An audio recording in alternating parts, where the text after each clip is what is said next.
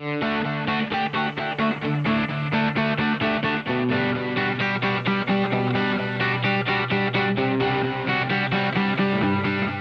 garden help you need. Now, Mid-South Gardening, powered by Palladio Home and Garden, with your hosts, Veda Vance, Kenneth Mabry, and Jim Crowder. Good morning and welcome to Mid-South Gardening.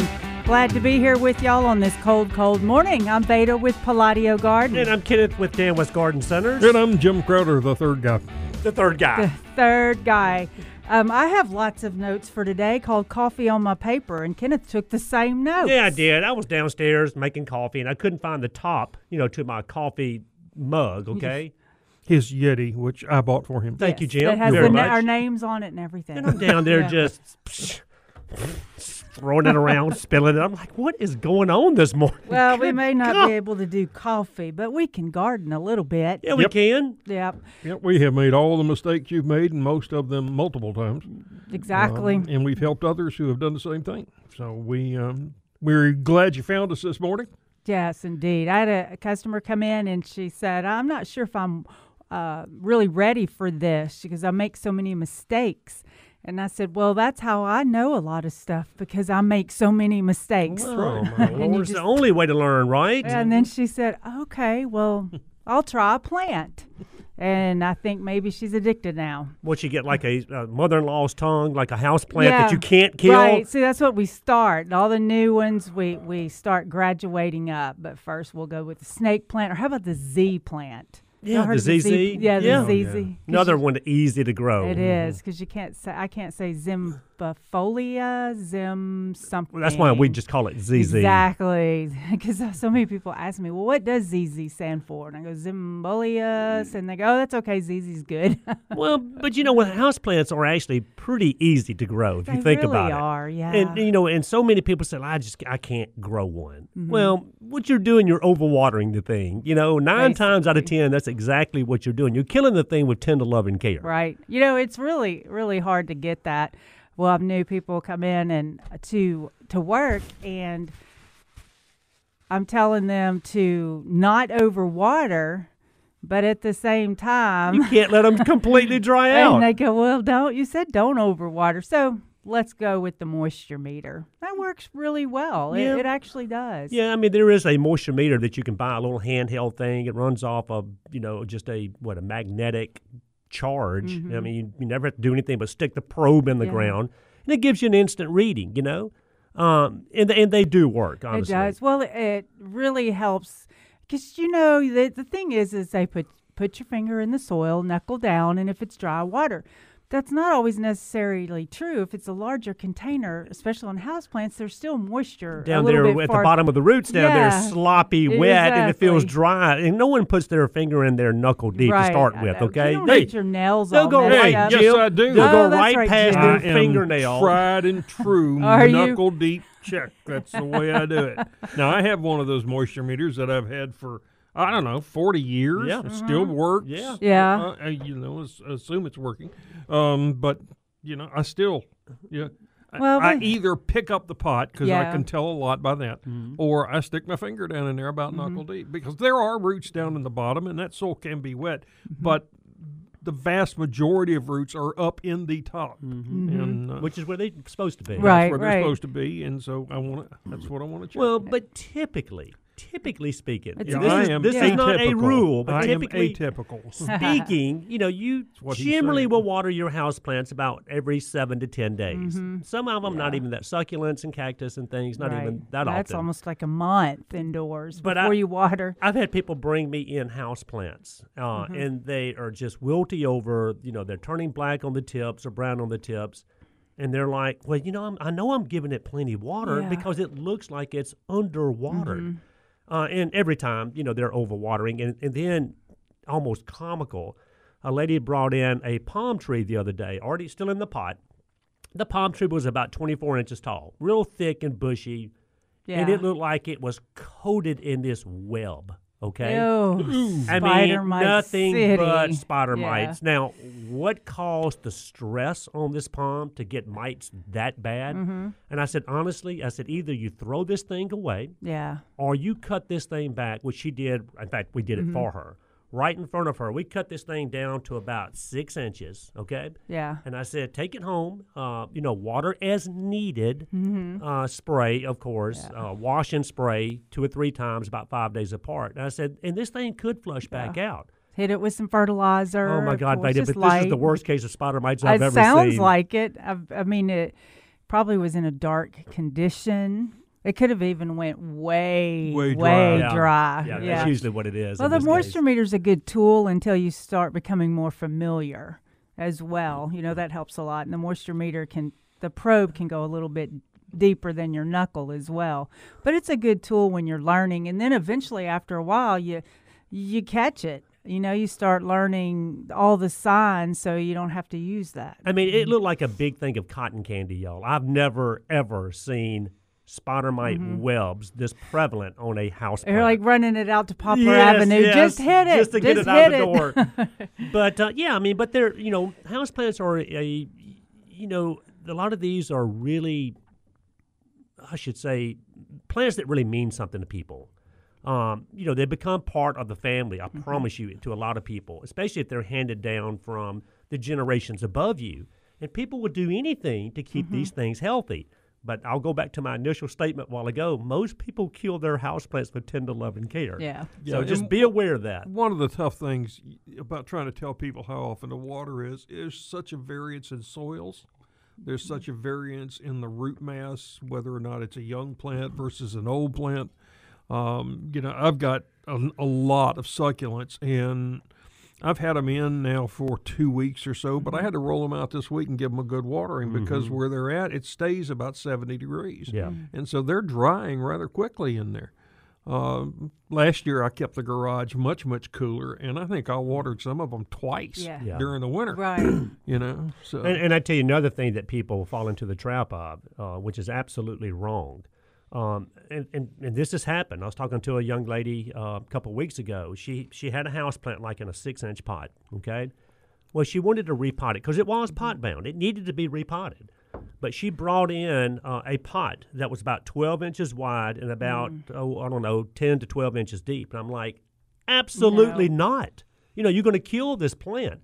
Because what you're doing, you're taking this little plant that's in a 6-inch pot, you're putting it in this much bigger pot, thinking, I won't have to repot this thing again for 10 years, right? Yeah. But what you're doing, though, you're adding so much more soil mass around that root system that's going to stay moist, okay? So it's going to be really hard to keep that plant on the dry side with that much more extra soil and the way they water. I was like, no, if you're in a 6-inch pot, just go to an 8-inch pot and bump your way up. It's really crazy because you can put a tree or a shrub in a much larger pot, but a house plant has to be bumped up one. Yeah, yep. So now, and you've got such a difference in the soil textures usually, but when they're repotted, and the fact that center root ball is going to dry very quickly because that's where all the roots are. It's not pulling water from the other soil. It's not like your soil gets dry and it moves over to it. Right. It doesn't work that way. When soil has to have 100% of the water it can hold before the particle beside it gets any. Okay, there has to be excess water. So if there's not excess water, the soil is not going to get any, and you've just got to. I usually open up if I'm going to step one up more than 2 inches or so. I'll take a pencil or a screwdriver and open up some holes in the original root ball, 3 or 4 all the way around it, and so that when I'm watering, I know water pours to the inside of that root ball and make sure it's moist. Right. Right. I gotcha. Yeah, that's why we're always saying break the root ball up when you're planting, because the same thing goes to trees and shrubs as it does to house plants. And we're always telling people you either plant wet to wet, that's a wet root ball in wet soil, or dry to dry, wet soil, wet root ball. That way it starts out evenly, and then your watering and all can help with that. And then the last thing is, and I shook my head for a month after Jim said this. Yeah. In fact, I even told the story that me and my mother got into an argument about it, because I'm going off breaking up families I'm going off now. Jim's science over here. Is, so many people think that you need 2 or 3 inches of gravel in the bottom of a pot for drainage. It's okay to have a little bit of gravel in the bottom of the pot. And that just, to keep the whole... you can have 3 or 4 inches in there. It's just not helping your drainage. Because what Jim was saying was at the bottom of the soil level, wherever that bottom of the soil level is, that's going to be, after you water, that's going to be the wettest part of your soil. And if you keep adding a lot of rock in the bottom of your pot, well, you're pushing the soil level up to the root system, Right. okay? Yeah. Which is not a good thing. Yeah. So I finally, got my pen and a piece of paper, drew the illustration. Okay, I'm like, okay, Jim is right about Yeah. this, you know? But like we do the terrariums at work, or the glass vases or square glass containers. And so we'll put different varieties of rocks for the colors, for the look, the design. Then we'll put the house plant in there and add more rocks on top, or cute mosses or something like that. But since it's in a glass jar, you can monitor the water. Well, you can tell see what's going on, if you're yeah. filling it up too much. And it's just amazing to watch the things grow in the glass jars. Now, is there any kind of container that y'all don't like for houseplants? I mean, as far as, there's porcelain, there's clay, there's Right. plastic, there's epoxy, lightweight foam. Well, it's like all of them are great. You just pick different ways to, like some of them have no holes in the bottom. which is it's a hard Right. it's a hard thing. But if you're doing houseplants indoors and you like to switch them out, then you don't plant in the pot with no holes. Gotcha. This is more designed for like your dining room table, and you can put like a plant right into the pot Right, and it's a water pot it. cover. It's not really the pot. Yeah, it's a Because pot. we do see people potting houseplants in containers that have no drainage. Yes, and then watering. But we've got to go to a break. So we'd love to answer your gardening questions. You have any questions at all, call us 844-747-8868. We'll be right back.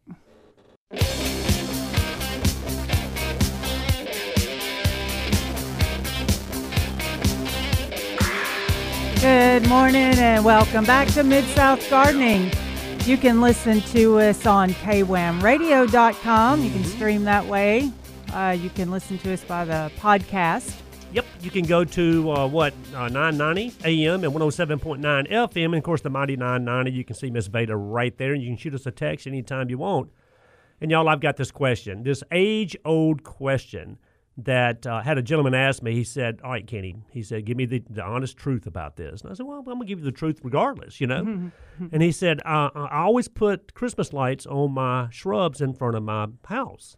And I said, gotcha. You know, a lot of people do, of course. He said, is that doing any damage to my shrubs? And I was like, the only way you're going to damage your shrubs by putting Christmas lights on the front of your house is if you break limbs putting them on there, okay? Because he was concerned about it generating heat and then that causing a problem on cold nights or whatever, the heat fluctuations of the plant. And I said, no. These lights now, I mean, even these little incandescent lights that we all used to put up there, they don't generate enough heat to do anything, especially the LEDs now. They don't generate any heat. But he was really concerned about putting lights on the shrubs of his. Like, will the heat make my azaleas bloom too soon? Exactly, or will it bud out? Will it cause a problem, especially during the the winter, because that's when we have the lights out anyway. Well, yeah, I knew you were No. going to say that because if you break it down, there can be some detrimental effects. Now, luckily, it's a relatively short period of time that we have the lights on there, but it can disrupt the photo period of your plants.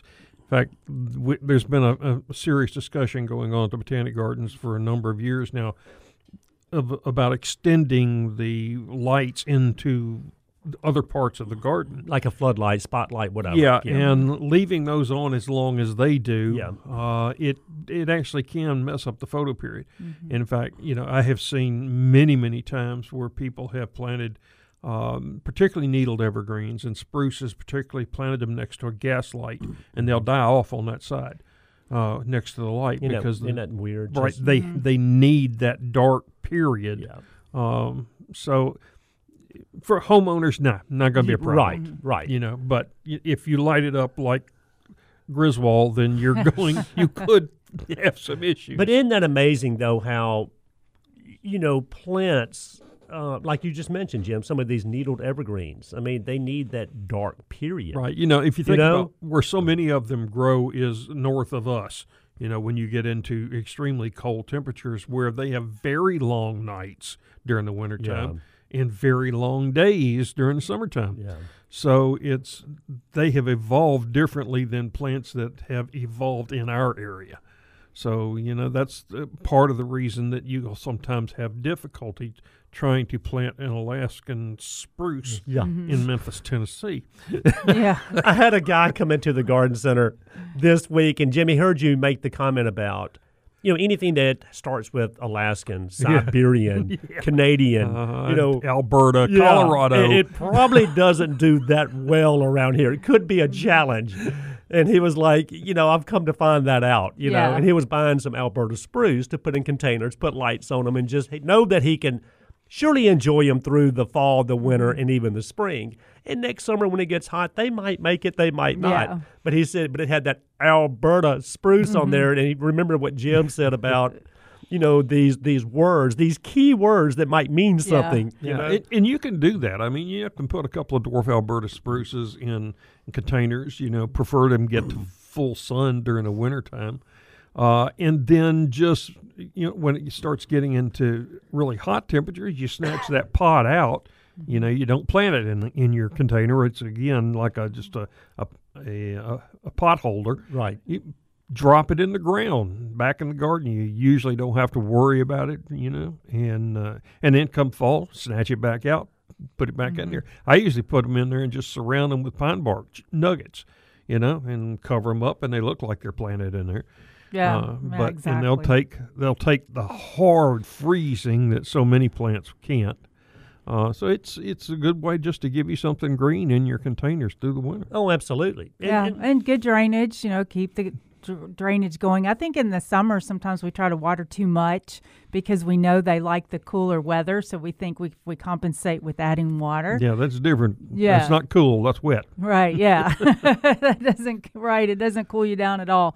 So but then winter you don't have to worry about overwatering at all. Yeah, well, I mean, and you're right. But it's always to me it always goes back to drainage. I mean, when you're talking about things like an Alberta spruce, for example, you can't let them dry out completely, kind of like a sky pencil holly and some of these other plants. But at the same time, you can't overwater. And a lot of times people don't really overwater, per se. Yeah. They just don't have good drainage. Right. So when they do water, that water is just not going anywhere, sitting there around that root ball. So even if they're watering the way they think they should, and maybe they should water that way, they just don't have the drainage. That's right. It's not so much how much water, it's how quickly it gets away from the roots that's critical. And I've mentioned this before. So many plants have this threshold that if you exceed that threshold of how wet that soil is, the plant dies. The North Carolina white pine, if it exceeds, the soil stays wet more than 17% of the time, it dies. All right, we're going to run to a break. So I hope you're awake and have your coffee, your tea, or whatever, and give us a call, 844-747. Boxwood blight coming up. Yep. 8868. Yes.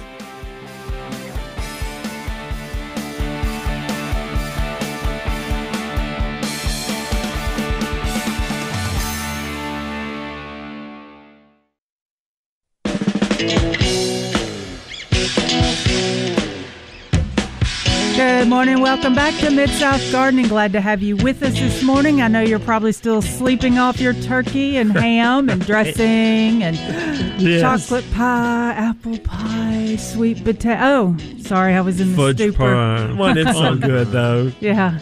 So, Butterscotch squares. They were wonderful. fudge. Yeah, coffee. So much wine. Food I comas. can't imagine why yesterday at work I was just kind of staring while I'm walking around. But if you want to give us a call this morning, guys, the local number 260-5926, 901-260-5926. And Veda, that other number, It is 844-747-8868. All right, Jim made a comment about when we were going to the break that we're going to talk about, Boxwood blight. and that is a bad word around here. We've heard about boxwood blight. I mean, we've heard about it for the last 10 years. Yeah, we knew it was going to get here. Just now it is. We were talking about it at the beginning of this year, middle of this year. Every year, we've been just saying, up in the Virginias and the Carolinas, and they've been, hit pretty hard with boxwood blight. And like Saunders, that's where they grow a lot of the boxwoods, and they ship them out all over the country. And if you get blight up there, I mean, that's their livelihood. But you're saying, Jim, Invaded, that there's been one case that's been officially reported here in the Mid-South, here in Shelby County, actually, of boxwood blight. Yeah, this disease originated, was first found in the U.S. About 2011 in a nursery in Virginia. It has since spread to nearly 30 states, little isolated pockets here and there. So we knew we weren't going to be able to stop it. And it's been in Knoxville and Nashville for a couple of years, but this past week we had a positive ID here. And Memphis is such a boxwood town, particularly American boxwood, which are extremely susceptible. Some boxwoods are fairly resistant to it. The plain old wintergreen that we grow is pretty resistant to it. And there's some new boxwoods out there in the market, the new gens and all those. Independence and Freedom that are more resistant, but not completely. Yeah, they can still have the disease. It's just that you don't see the symptoms with it. And the symptoms are? Well, mainly it's defoliation. If you look at the stems, you get black striping on the stems. And that's the telltale sign, isn't it? Yes, it is. And it happens fairly quickly. Just, like particularly the bottom half of the plant just goes naked in just a few days. So the thing is, the spores are extremely sticky. They don't blow in the wind, so you can get it from your neighbors that way. However, you can pass it on just about anything. Your shoes. Yeah. We know that birds can it can stick to them and can move it. But spray hoses, head shears, things like that. If you have maintenance companies that are doing multiple yards, they can easily spread it to a great number of yards. In fact, we know that the person that maintains this particular garden has at least 60 accounts in that general area. Lordy. So, I think by next summer we're going to see it in some other gardens. And it's not through any fault of a nursery or anything. These weren't infected plants. This is a well-established garden that somehow it got into. Yeah. And it could be as much as somebody visiting in Virginia and walking through a garden where it's in it and then bringing the spores on their shoes back here. It's amazing. Yeah. So it was going to happen, and now finally it has. So, all right. So if you've got a boxwood, especially American boxwoods out there, and you see, because we always see some of those symptoms, where you have the browning of the leaf and the defoliation, and that can be from a lot of different things. Can be just sun, can be volutella, can be a number of things. But you're saying, now if you see the black spots, I should say on the leaves, but also the black lesions on the stems, that's really what sets it apart. Yeah, and that's where you want to call the local field inspector. I have posted Leslie's phone number on our Facebook group and some information about the disease, showing some pictures of it, the garden that's infected, and also Virginia has been dealing with this longer, and they have what's called the best maintenance practices for eliminating it from your garden, which means digging up the plant, the roots, vacuuming the leaves, and then either burning it, double bagging it. It can go in the trash, but you don't want it to go to a compost pile or you really don't want it to go to like a mulch company that would chop them up. Right. I wonder why, I've heard, or we've talked about it on the show, how it doesn't matter if you remove your leaves for, say, roses when you get black spot, or hydrangeas when they get the fungal. So we're like, it's okay, just leave the leaves. But on boxwood blight, why do we have to remove the leaves? Well, because it is so sticky, it sticks to the foliage there. Mm-hmm. Whereas things like black spot's blown in the wind. Mm-hmm. And so, and it's covering, if you've got black spot on a rose, all the plants around that, all through your yard have got black spot spores on them. Right. They just are not germinating because it's not suitable host. Right. Yeah. Whereas boxwood blight is not spread by the wind, but it can be splashed up from the ground onto uninfected plants. Or if you carry it in, then it can be splashed up on the plants. But what about chemical control? I've read about, Daconil. Daconil is a good preventative. But really no curatives out there as far as when it comes to sprays. But you're talking with Daconil spraying every 2 weeks, all growing season long, every year, as long as you've got the boxwoods.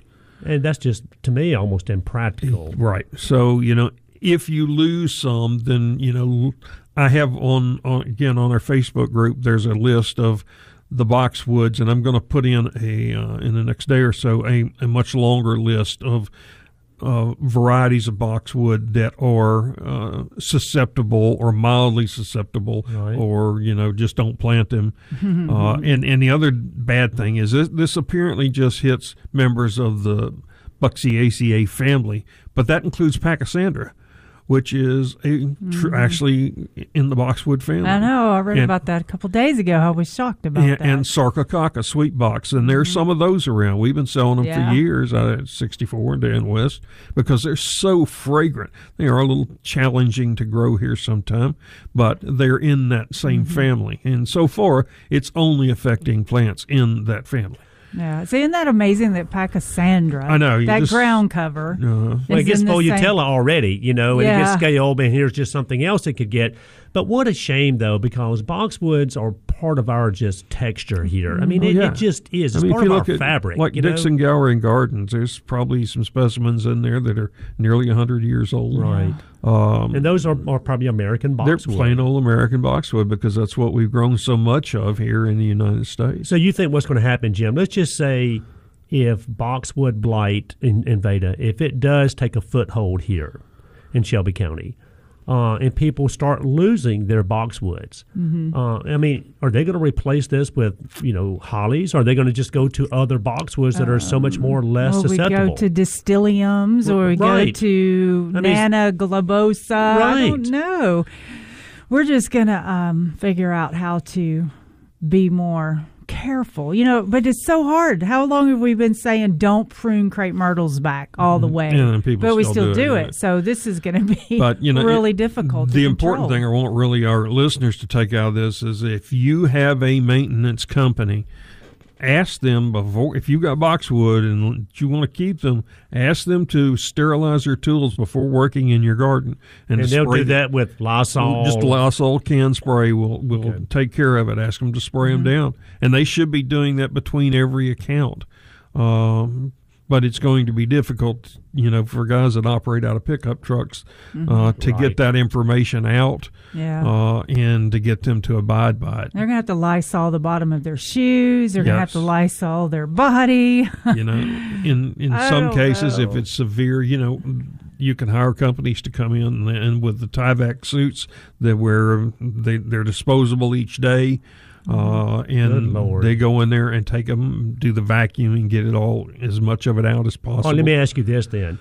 All right, like you said, if you look up and understand what boxwood blight looks like on a boxwood, and you realize that you have boxwood blight, then you're saying, first of all, call Leslie Hollingsworth. Right. And you've got her name and number on your Facebook page. Right. And South Gardening. I'll give it out here for the end of the And then program. is the next step is it to just dig the thing up, like you said, double bag it and get rid of it, Jim? Yes. All right, because most people aren't going to go out there and try to spray every 2 weeks for the rest of the life of the boxwood. And once you've got it, it isn't going to matter because it's already there. And the other downside of this is if you take it out but don't do all the proper cleaning, it produces a spore that can persist in your soil for 5 to 6 years. Oh, yeah. So, you could be clean for 2 years and then it suddenly pop up. Well, that was going to be my next question. If you went in there and it does become a problem here in Shelby County, and just cut all that blight out of your boxwood. Yeah, you can't cut it out. You got to remove the boxwood. I wish I had better news. That is unbelievable. But, people are going to, if you've got a prized boxwood and you want to be very careful about who works in your garden and be, Well, and let me say this, and I guess the good thing is there are boxwoods out there, hybrid boxwoods, newer, some of them new, some of them old, that are much more less susceptible to this. It's not like you can't get it. Right, and it's really weird because, like, there's Buxus Seneca, there are a number of those. Justin Brower's is extremely susceptible. Yeah. But Buxus Seneca minima, which is a dwarf, is very tolerant. And they're very closely related. So it's just really unusual about how this disease is affecting the different boxwood. Yeah. So, all right, we're going to head to a break and maybe talk about some other things as well. You can call us at 844-747-8868. We'll be right back.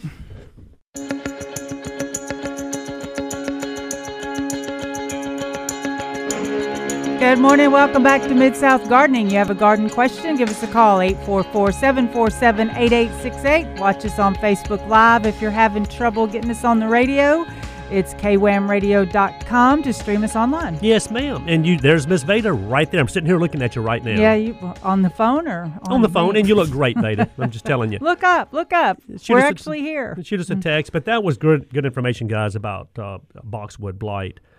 That's crazy. Depressing. And of course, this time of year, where I'm at Dan West, and even to you, Veda, God, man, we're just such in the Christmas mode. Mm-hmm. And it's a fun, festive time of year. And we talked about, some cut Christmas tree care. And Jim and Veda, y'all will get into that into the third hour. Yeah. But, even in short term, when people are buying their wreaths and roping, a lot of people, the day after Thanksgiving, it's game on, right? Let's get this place decorated. But at the very least, guys, I've seen people hanging beautiful live wreaths on doors and windows that face just dead west. Gets tons of sun in the afternoon.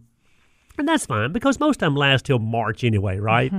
But it never hurts to do two things before you put your garland up and your wreaths up, especially if you're doing them outside or even inside, is overnight, soak those things. I mean, whether you wet them down and put wet leaves on them, whether you put them in just a tub of water, soak them to let them just absorb as much moisture as you possibly can. That's one. And then two, we talk about this all the time, is the, something like the wilt proof that you can spray on the foliage, and that'll help lock that moisture in. But you'll be amazed how long these things will last and how fresh they'll look. If you do one or two or both of those things, it just makes a difference. The other thing is, too, and I know y'all do it and we do it, but when we're keeping the wreaths in stock until Christmas, of course, but we keep them in the shade and make sure they're kept moist, only because we want them to stay as fresh as possible for you when you take them home. Exactly. It's not, you can hang it on the door like we were saying. It doesn't have to be in the shade, but we're keeping them in the shade just so they're not you want that thing to be as fresh looking, right? Yeah, and we water them. Like when they came in the other day, I watered them all, even though it was going to rain Sunday night. Or Saturday night and Sunday, but we got them in. And I said, just soak them. It doesn't matter. I want to be as fresh as possible. So if you're going somewhere and you see where wreaths have just been sitting out in the sun. Not good. Yeah, then maybe. Keep going. Yeah. And then the other thing, a lot of people will also go ahead and get their wreaths and their garlands, knowing that they're not going to put them up for another week or 10 days. But they know if they wait that long to get them, they might not get the sizes they're looking for. So the same thing. I mean, take them home, put them up, in the shade, up under some shrubs or whatever. Put some leaves or wheat straw, rice straw, whatever on top of them. Hold that moisture in, and then when you're ready, you have them. But they'll be just as fresh if you do that as the day that you purchase them. Now, like you said, Veda, you can't go out there and throw them out there on the picnic table in the sun.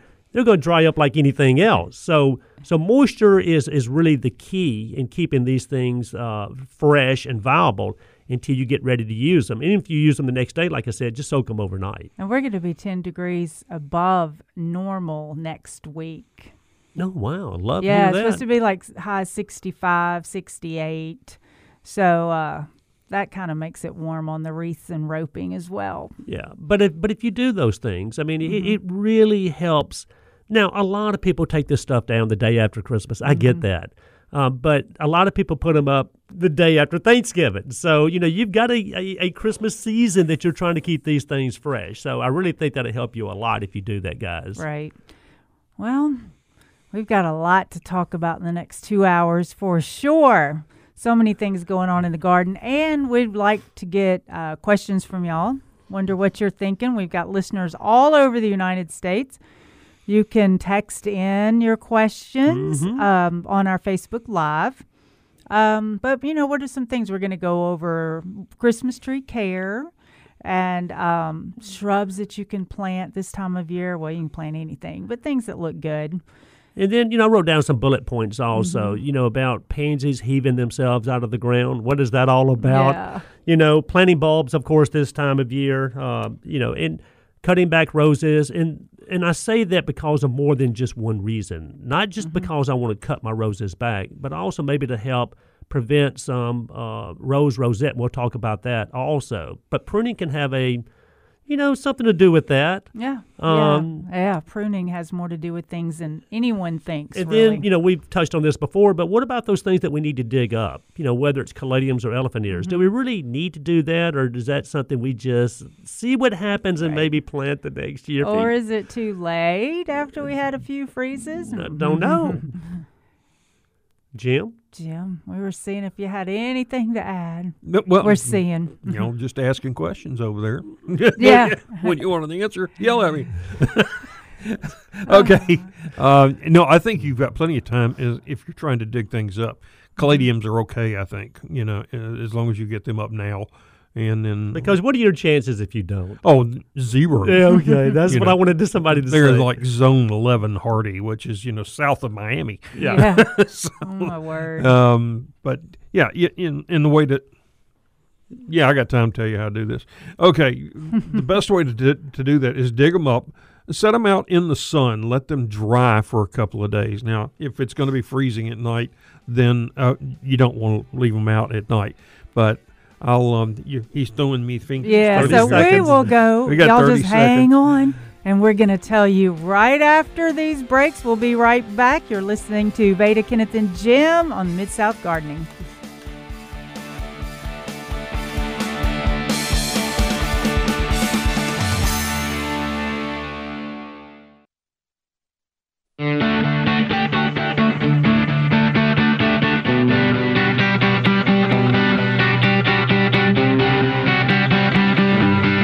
The garden help you need. Now, Mid-South Gardening, powered by Palladio Home and Garden, with your hosts, Veda Vance, Kenneth Mabry, and Jim Crowder.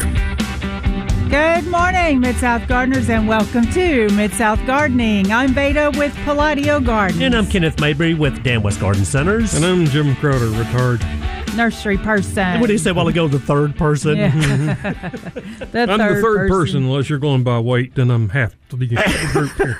Not so. Why do you say that? Not so, not so. And guys, if you want to get in touch with us this morning, 901-260-5926, 901-260-5926, and it is 844-747-8868. Yeah, I looked like I was here, but I was staring. Yeah. Not here. And then the Mighty 990 Facebook page. There's Miss Veda right there, and kwmradio.com. There's so many different ways. Give us a call, shoot us a text if you have any questions whatsoever.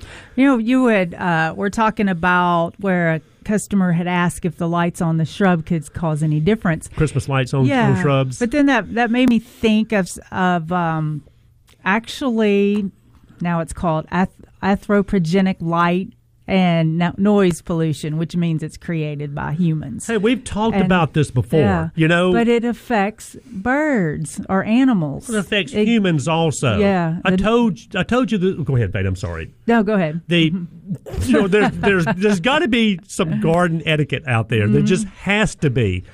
And I hope my neighbor's not listening, but he put in some lights on the back and the side of his house, okay? And thank the Lord that he didn't cut them on hardly ever. Yeah. But when he does, I could lay in my backyard at midnight and get a tan. Yeah. I'm not kidding. It sounds like that Christmas show. Is that the vacation where they put the Christmas lights up But these and you are can't just sleep all night? spotlights. I mean, they're spotlights, and they are so bright. And it's not just shining down in his yard. That's fine. Shine whatever you want in your yard. I mean, I could walk out there honestly and see a bug crawling across the grass. Oh my goodness! In the middle of the night. Well, see the thing, because animals and all are sensitive to the light because that's what helps them know when it's time to, by the warmth when it's time to mate, because it'll be safe to have your little chicks and all of that. So if they're in an area that there's fake light all the time, then actually they will nest earlier because they think the season's changing, or even the noise pollution that's so loud that when birds are calling out to communicate, they can't be heard because of all the noise pollution. So, you mean because of all the straight mufflers you see on cars now, and you can't hear yourself think? Yes. If you're just standing beside any road here in Memphis? Exactly. And bluebirds are apparently more particular about the light being there too long. So maybe if you're not getting bluebirds and you've got porch lights and all of that lighting up your backyard, then maybe the birds are just not going there for environmental reasons. But in my thing, I'm telling you, there's a huge difference between a back porch light and these sunbeams that's on the corner of this house. I mean, I can't tell you how bright these things are, guys. It's like amazing. The urban areas, where you've got the whole street that's lit up. I mean, there's nowhere dark hardly anymore. You ride the whole interstate. Unless you've been to some place that's really dark, you don't realize how many stars are up there. This is so true. Yeah, when I was been lucky enough to go to Hawaii a couple of times, and there's almost no black. There are so many stars. Now, I have not seen that before. It's just amazing, and you get here and there are 4. Yeah. Right. Well, and they're planets. The only thing I can see is the Big Dipper anymore. Yeah, I mean, there's noise pollution and there's definitely light pollution also. But, hey, I'm still going to put my Christmas lights up. I know it's not going to hurt my shrubs like and we're it's talking winter about. time as well, so we're not totally affecting the birds and everything, and they can hear better because there's no leaves on the trees. All right, should we exactly? Well, I mean, when when the leaves fall off all the trees, I can hear the street so much better. All I can hear is the cars. Well, didn't I tell you about? I made a house call a couple of weeks ago. Went to a young lady's house. I think I told y'all this story. And I, was driving down their driveway. And I had to drive through a grove of woods, to get to the open area and then the house. Yeah. And even though this was out towards Collierville, even though it was off of Poplar Avenue, you couldn't hear anything. Oh, beautiful. I'm telling you, because you had just a thicket of woods between the house and Poplar Avenue. And, of course, the house was set back also. But I'm telling you, y'all, it was quiet as a mouse. You couldn't hear anything. And it was right in the middle of the city. Yep. Well, yeah, not city, but urban trees, areas. But trees, though, I mean, they catch a lot of that. In fact, a lot of people that live close to a busy street, whether it's Poplar or Central or whatever, you'll see a lot of times these thick groves of arborvitaes or whatever. Not only do they look good, people are putting them out there to have their green fence. But also it really cuts down on the noise that we hear coming from just say a busy city street. It hides all that anthropogenic lighting and noise pollution. Yes, it does. Why can't we just She's been researching this week. That word. Why don't we especially how to pronounce that. Yeah, I had to hit that speaker 50 times where she says anthropogenic. Hey, but it is a real thing, though. Don't think it's not, Yeah. And, Jim, before we were going to the break, we were talking about, storing caladium bulbs. Yeah, and our elephant ears. Yeah, well, I never dig up my elephant ears. They're planted deep enough that most winters they're going to be fine, and the mother plant usually dies anyway. You're getting pups off the base. Yeah. So, I usually leave those in the ground. Unless it's just an unusually rare one, then you might want to dig it up. But more concerned with caladiums because if you're planting many of them, it's quite an expense. Well, because you also know that if you plant a caladium bulb in the ground and you don't dig it up, it's not going to come back. That's right. It's Where elephant ears, you got a much better chance. Yeah. But, if you dig them up, let them dry. I usually like to dust mine with a little sulfur to keep them from having any dry rot on them. And then I use the cardboard crates that like canned Cokes come in. Take those and put a piece of paper at the bottom and the cardboard crate, the little box, that is 12 when you buy 4 6-packs. All right, gotcha. Use that, put newspaper in it, and then space the bulbs out so that they don't touch. Then put another layer of newspaper, and you can put bulbs on top of that. And you can usually get about 3 layers. Can you imagine people in Hawaii laugh at us because of what we're doing with these bulbs, how we're cradling them, loving them, and blanketing them? Yeah, but caladiums, like you said, if you don't have to buy them every year and you have the time to store them, dig them up and store them. They're going to be smaller than they were when you put them in. They deplete so much of their energy in producing foliage, and particularly if you let them bloom. Try not to let them bloom. That little thing comes up, looks like a rocket in there, and everybody goes, "Oh, I didn't know caladiums bloomed." Well, don't let them, because plants have a one-track mind. They can do one thing very well, but they don't do 2 things well, kind of like me. If they're focused on reproduction, all of their energy goes to that. So if you'll keep that out, then they'll continue to produce leaves, which helps build the bulb back. But then once you've got your layers in there, then you take another one of those little boxes and put on top, and then tape them together and slide them up underneath the bed where it's cool and dry. Okay. So and they'll be just fine there. And then of course next year when the soil temperature's warming up, after May 1st or so. But you said typically, Jim, when you dig them up, the bulb is going to be smaller than it was the day you put it in the ground. Right. So will the bulb ever get bigger? No, not here. Our growing season is just not long enough to really rebuild those. And what I do every year is when I'm planting caladiums, pop the eye out of it when it looks like it's going to sprout. Pop it out, plant it upside down. That way you get a whole lot more foliage. In fact, when like at the Botanic Gardens, when I was buying caladiums there to plant, you could get them de-eyed for you so that you didn't have to do that. Yeah.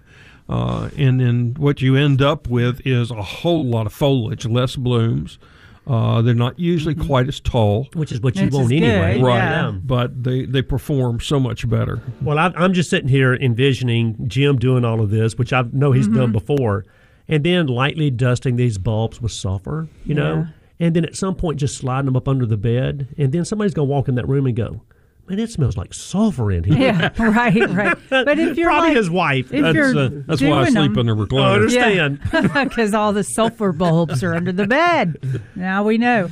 But if you're keeping them dry and not wet and separated, like Jim was talking about, you really, theory, shouldn't need the sulfur because your environment's That's right. But you can. It helps keep that rotting process down. Yeah. And then, Jim, and I'm just kind of go back over this for me. Hardy bananas, you say you don't cut yours all the way down to the ground. No, I just cut the leaves off, leave the stems up. Oh, well, we've got another mystery because we're going to go to a break. Not another mystery. She keeps doing that to me. I know. This is great. I'm like, I hope he starts talking right at the break. But see, I got to ask him a question about that, though. We'll be right back. This is Mid-South Gardening.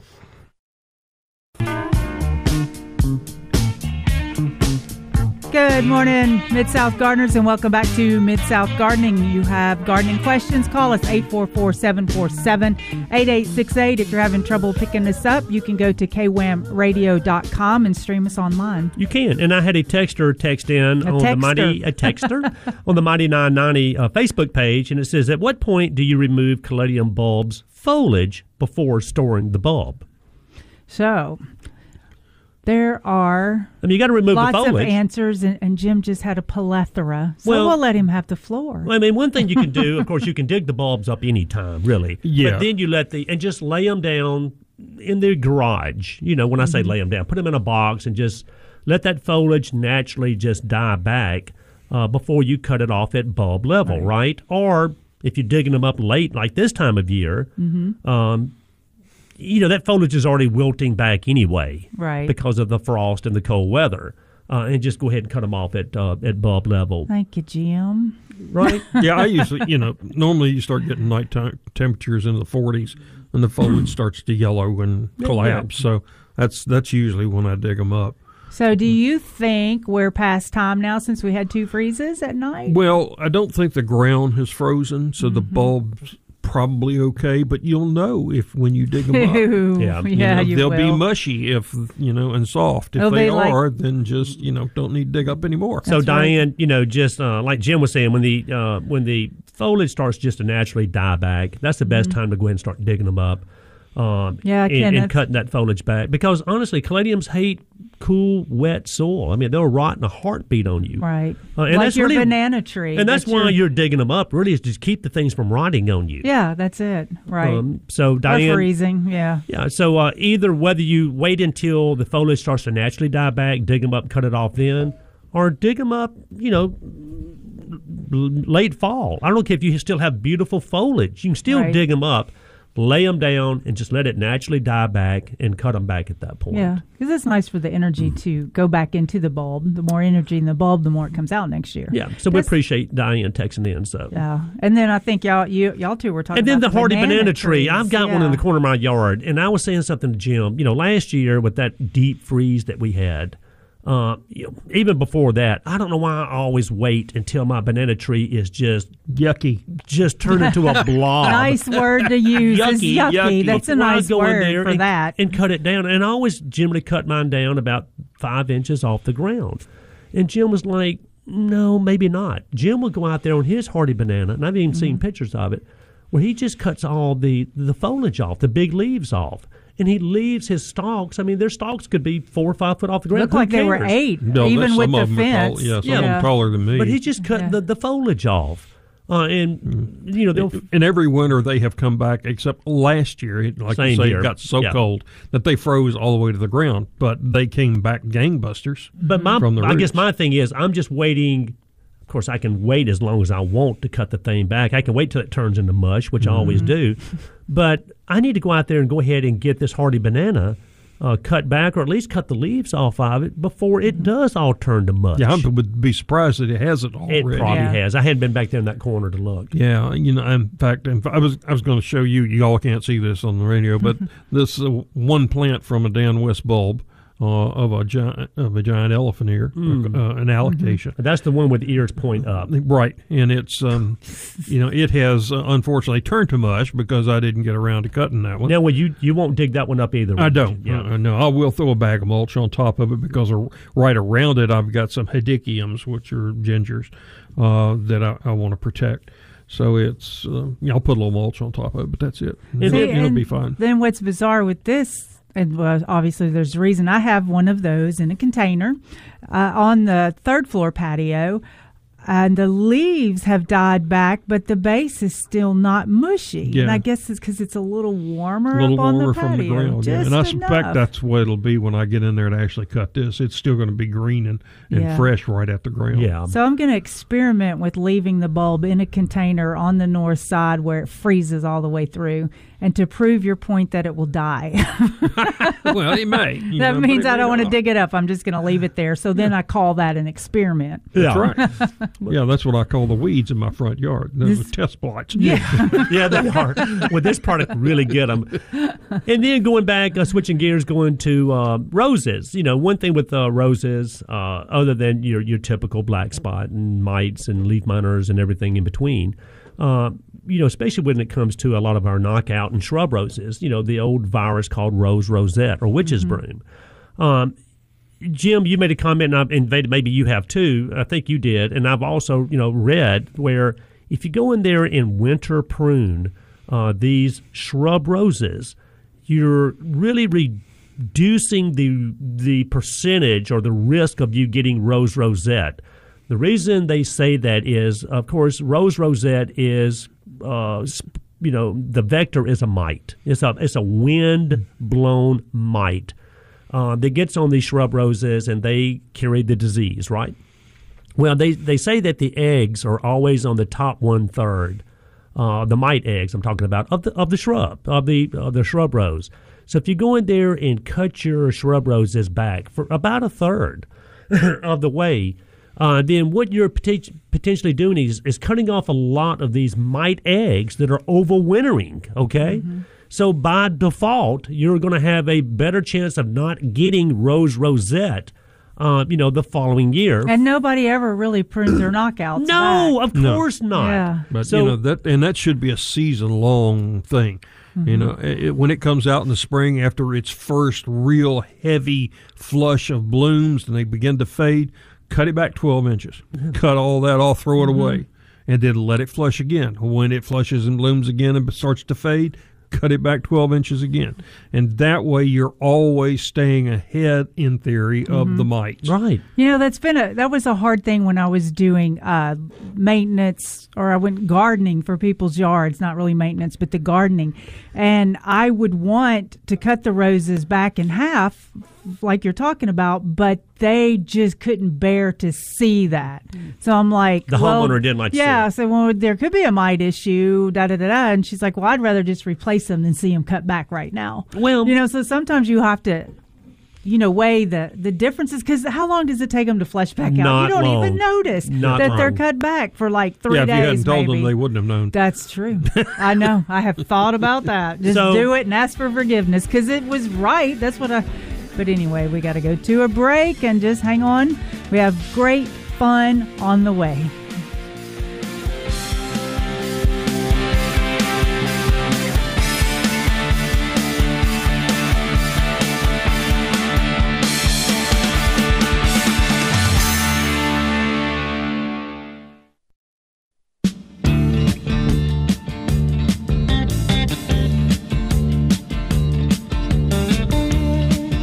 Good morning. Welcome back to Mid-South Gardening. We've been enjoying gardening with y'all this hour and a half, and we've got another hour and a half to gardening with you. If you'll give us a call, 901-260-5926, or go to the Mighty 990 Facebook page or KOMradio.com. And if you miss all of that, you can always go back and listen to the podcast.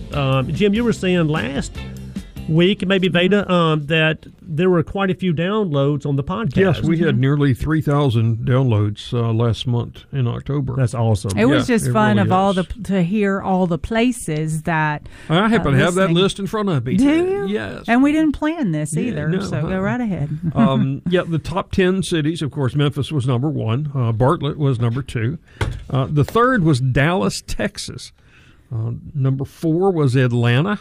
Wow. Number 5, New York, New York. So we got some northern people up there listening to us, where it's probably snowing. Yeah. Louisville, Kentucky was number 6. Nashville was number 7. Chicago was number 8. South Haven, Mississippi came in at number 9. And number 10 was Los Angeles, California. Who would have that thought it? amazing? Well, And we appreciate everybody joining in. Also, just a shout out to WNIX down in Greenville, Mississippi. We appreciate y'all joining us this morning. Yeah. Yes, heck and yeah. Nuga Radio. Yep, Nooga Radio over in Chattanooga. We appreciate you joining us, 92.7 FM. I want somebody from New York, or was it New Jersey? LA? Was the other one, to give us a call, especially the cold weather, and just share what you're going through right now. Because, here in the Mid-South, the southern area, it's sunny outside. I'm looking right now. It's sunny. It's kind of cold, but it's going to be sunny and warm. So if it's going to be 52, it feels like 62 here when the sun comes And it's out. going to be 60 degrees today. What a beautiful day it's going to be. But there are places that people are snuggled in by the fire, and they're not thinking about gardening until next April. No, ma'am. Or May or June, Yeah. when it warms up. We did have a texter, Miss Jan Childers. She said, we have a non-hardy, we were talking about the hardy bananas, but they have a non-hardy banana tree, generation after generation of wild plants from St. Petersburg, Florida. That are dug up every year, leaves cut off, wrapped in newspaper, and stored inside for the winter. My mother, she's talking about her mother, loved them. And the father hated them, of course. Well, guess who won out?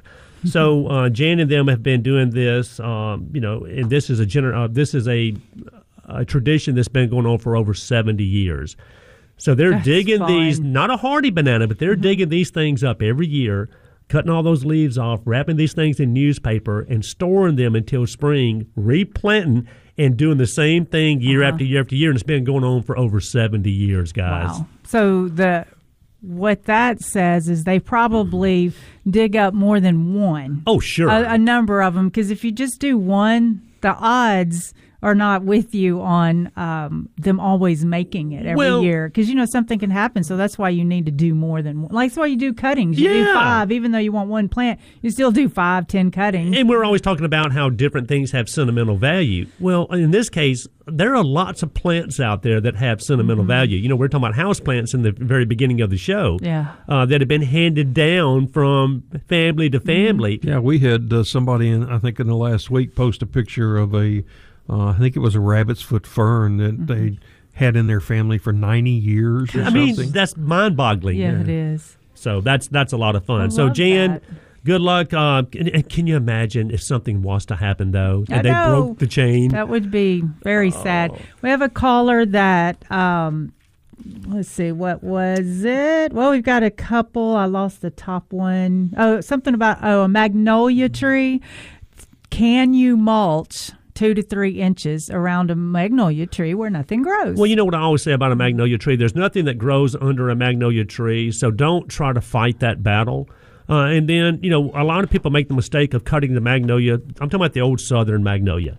They'll go out there and cut the limbs up on this thing to about 8 feet off the ground, and all you get later on is a bunch of dead magnolia leaves up under it and roots on the surface, right? Yep. Nothing is going to grow up under there.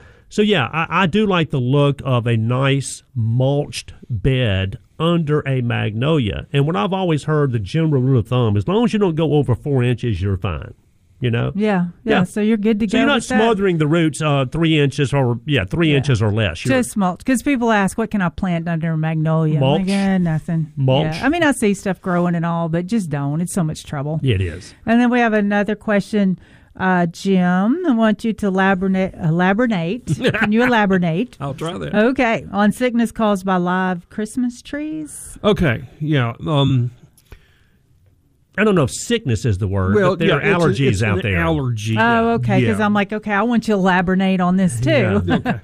Yeah. Of course, being grown in huge numbers like they are, and if you've ever noticed the pollen from pine trees in the spring, there's a lot of it. The conifers produce lots and lots of pollen.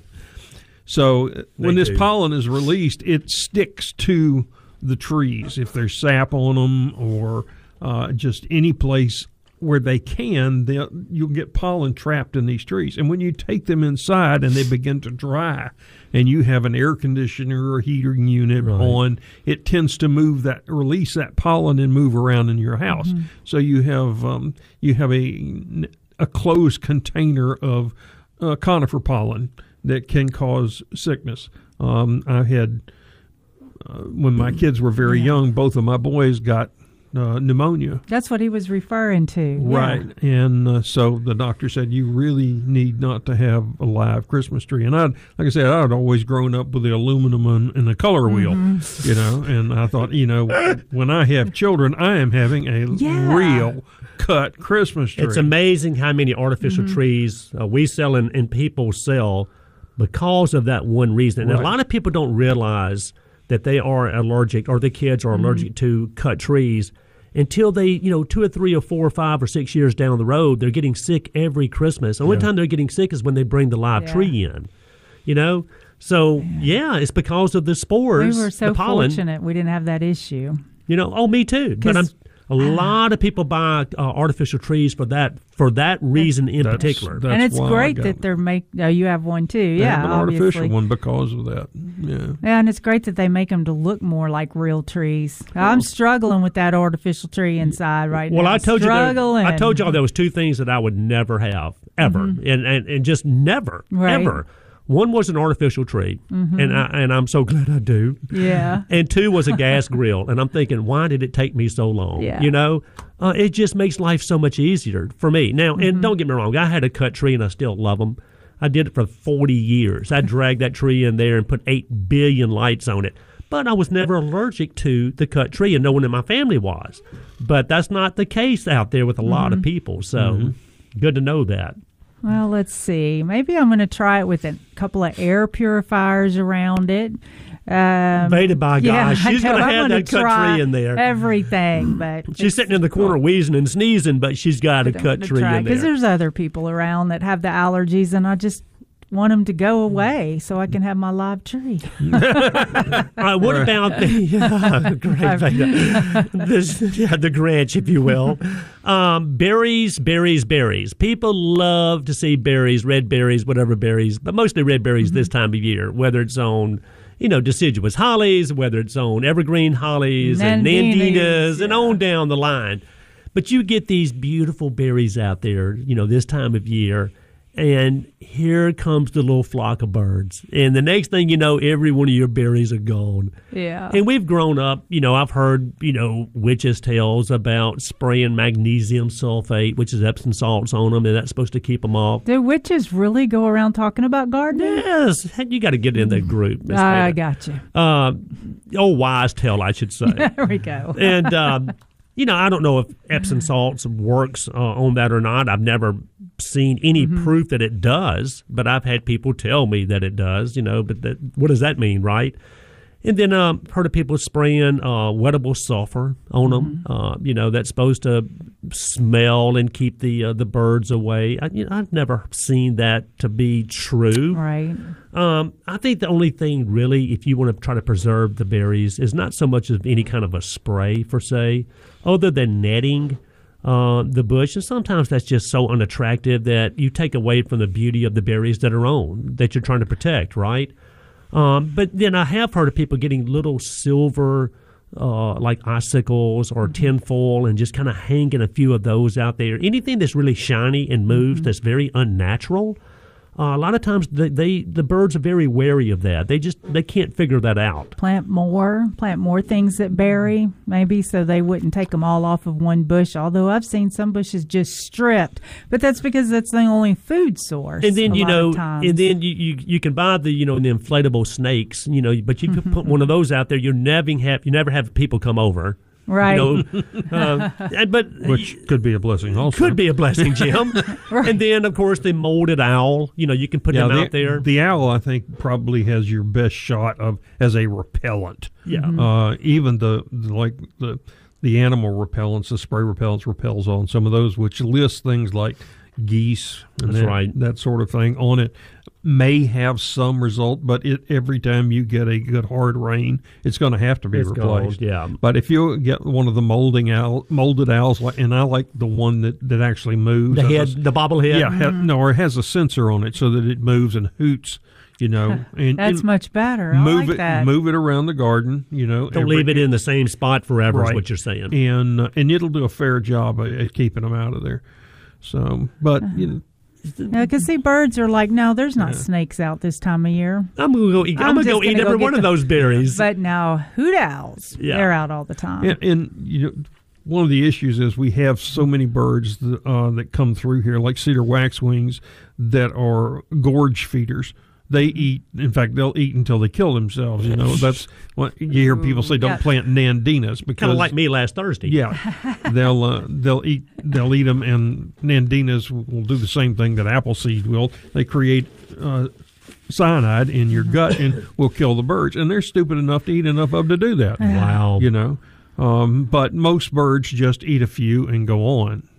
So I would not advocate planting a row of 100-foot row of nandinas. Right. In fact, I seldom advocate planting even one. Yeah. But I'm gonna tell you what, and let me say this real quick because I know we got to go to a break. But when we say the word nandina, usually I get slapped at the garden center. Just automatically slapped, right? Oh, lean over here and let me help you. I'm telling you. But when people in their minds, Jim, they're invaded. They're thinking about the old-fashioned Nandina domestica. Your old 6-8 foot uncontrollable Nandina with the beautiful berries. Yes, at there the you top go. And zilch down below. Nothing but stalks below. Yeah. But there's so many newer, really good-looking nandinas on the market. Yeah, I have to say the one lemon lime. I think lime, that's a beautiful one. There's a blush. I love that one too, Veda. There are some good-looking, if I can say this, nandinas but out they there. Don't even look like a domestic. Harbor Belle, I like. It's such a dwarf, and it produces berries.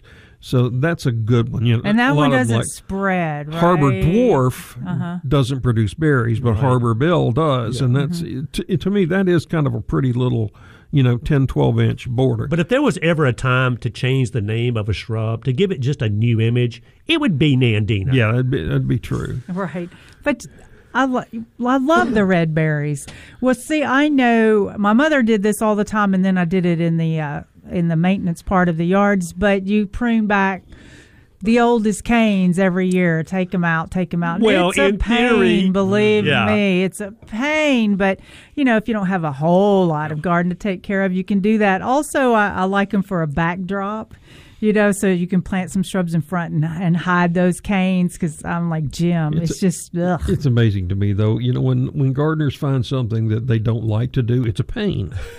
This is true. When it's something that they like to do, it's gardening, and they enjoy it. And it's all part of the same thing.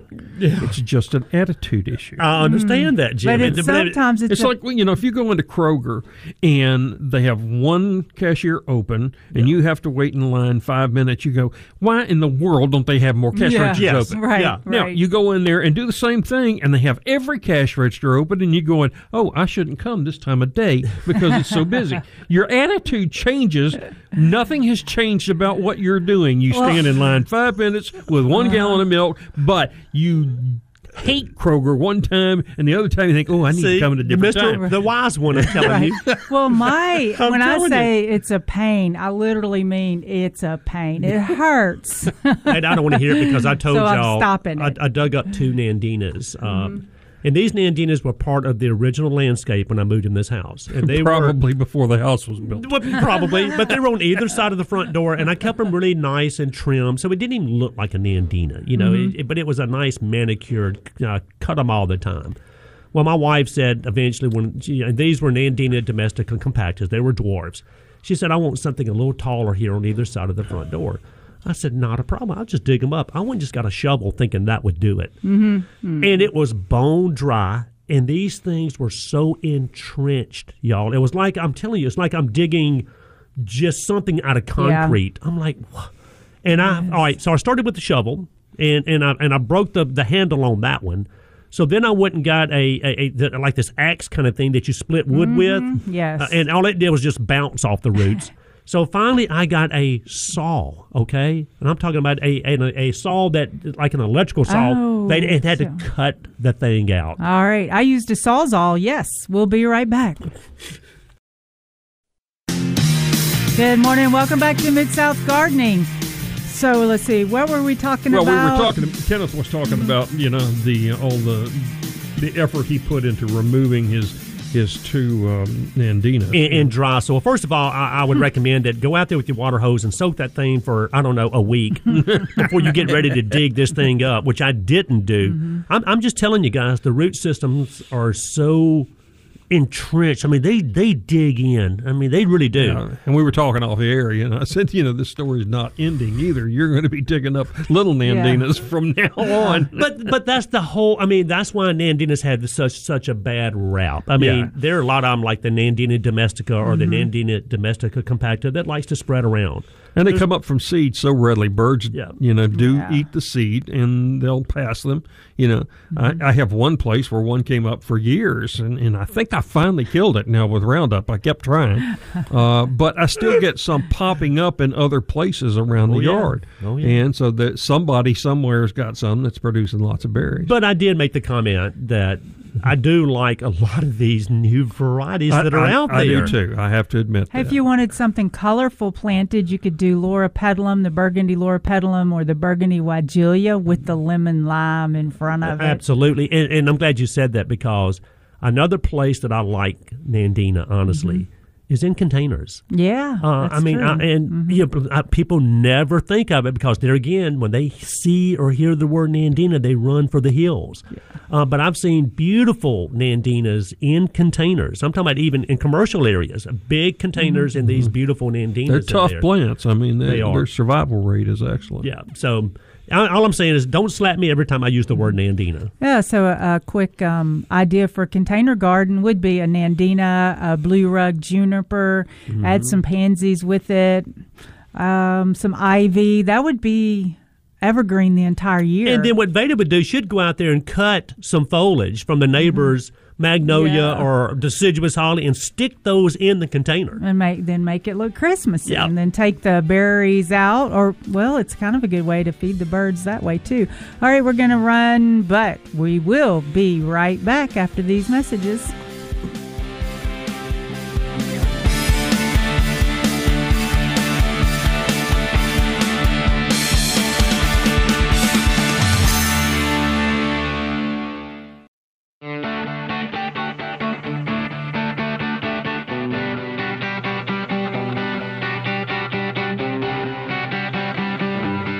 The garden help you need. Now, Mid-South Gardening, powered by Palladio Home and Garden, with your hosts, Veda Vance, Kenneth Mabry, and Jim Crowder.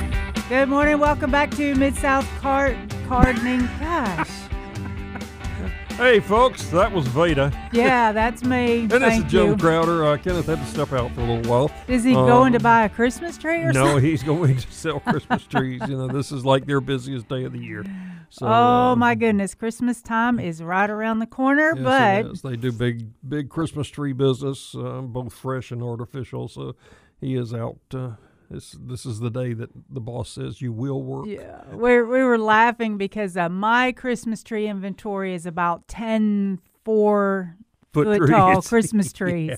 Whereas before, and then Kenneth is there 300 or something like that. So anyway, y'all can give us a call, 844-747-8868. Yep, or you can tune us in at kwamradio.com and listen from anywhere in the country. Tell your friends, wake them up. Say, listen to these fools. Get awake or gotta listen to podcasts if they won't get up. That's right. Yeah, we have podcasts of all the past shows. And so Your Facebook there's page. proof of what we actually said. That's true. That is true. So got to be careful there. Yeah, our Facebook page at Jim is administrator. Mid-South Gardening. Yeah, I asked you to join that. And we have lots of information. We're going to talk a little bit more this hour about boxwood blight. It has been identified here in Shelby County, which is not good news for us because we have so many beautiful, ancient American boxwood that are highly susceptible to this disease. So we are going to talk about that and what you can do to help prevent it, and what you have to do if you end up with it. So Right. And hopefully what the right proper planting procedures, the right watering procedures, the right mulching procedures, keeping the leaves out of the crown. Those are all some things that are preventative for any type of problem. So if you can keep that done, then it could reduce the issue somewhat. But at the same time, this is something that's been really hard to yeah, in fact, corral. we'll just Yeah. go ahead and get into this a little bit. Okay, boxwood blight first entered the country that we know of around 2011. It was found in a nursery in Virginia. Came over from Europe somehow. So anyway, over there they have a lot of boxwood that are resistant, and they have boxwood forest over there. Wow, really? Yeah, so it's been an issue, but not like it is here because we grow so many American boxwoods here that are highly susceptible to this disease. So anyway, in 2011, it was identified. In the 10 years since, it has spread to nearly 30 states in isolated pockets. It's been here in Tennessee for a while. It was in Knoxville and Nashville. And then just this last week, we've gotten a positive ID here in Shelby County for boxwood blight. And this is an established garden. It wasn't a new plant brought in, so it wasn't something that came from a nursery. It got moved in somehow. It's not blown in the wind, which is a good thing, okay? It has a very sticky spore, but it can be transported on your clothing, on your shoes particularly.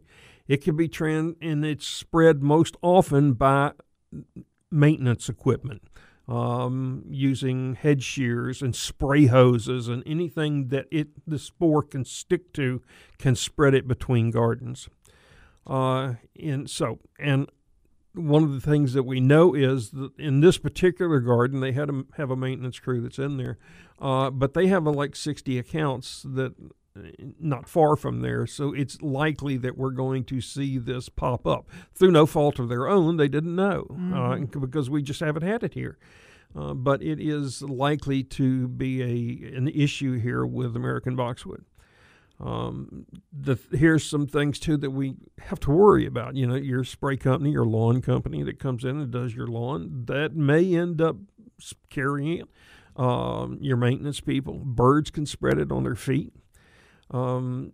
There is a preventative. In fact, they recommend Daconil, and you can alternate with tebuconazole, which you see in a good many, and propiconazole, I think, which are in a good many fungicides. But you don't want to just use the propiconazole. You want Daconil is by far the better control on this particular disease. But you're going to end up having to spray every 2 weeks through the growing season, as long as you own the boxwoods, to be really proactive against it.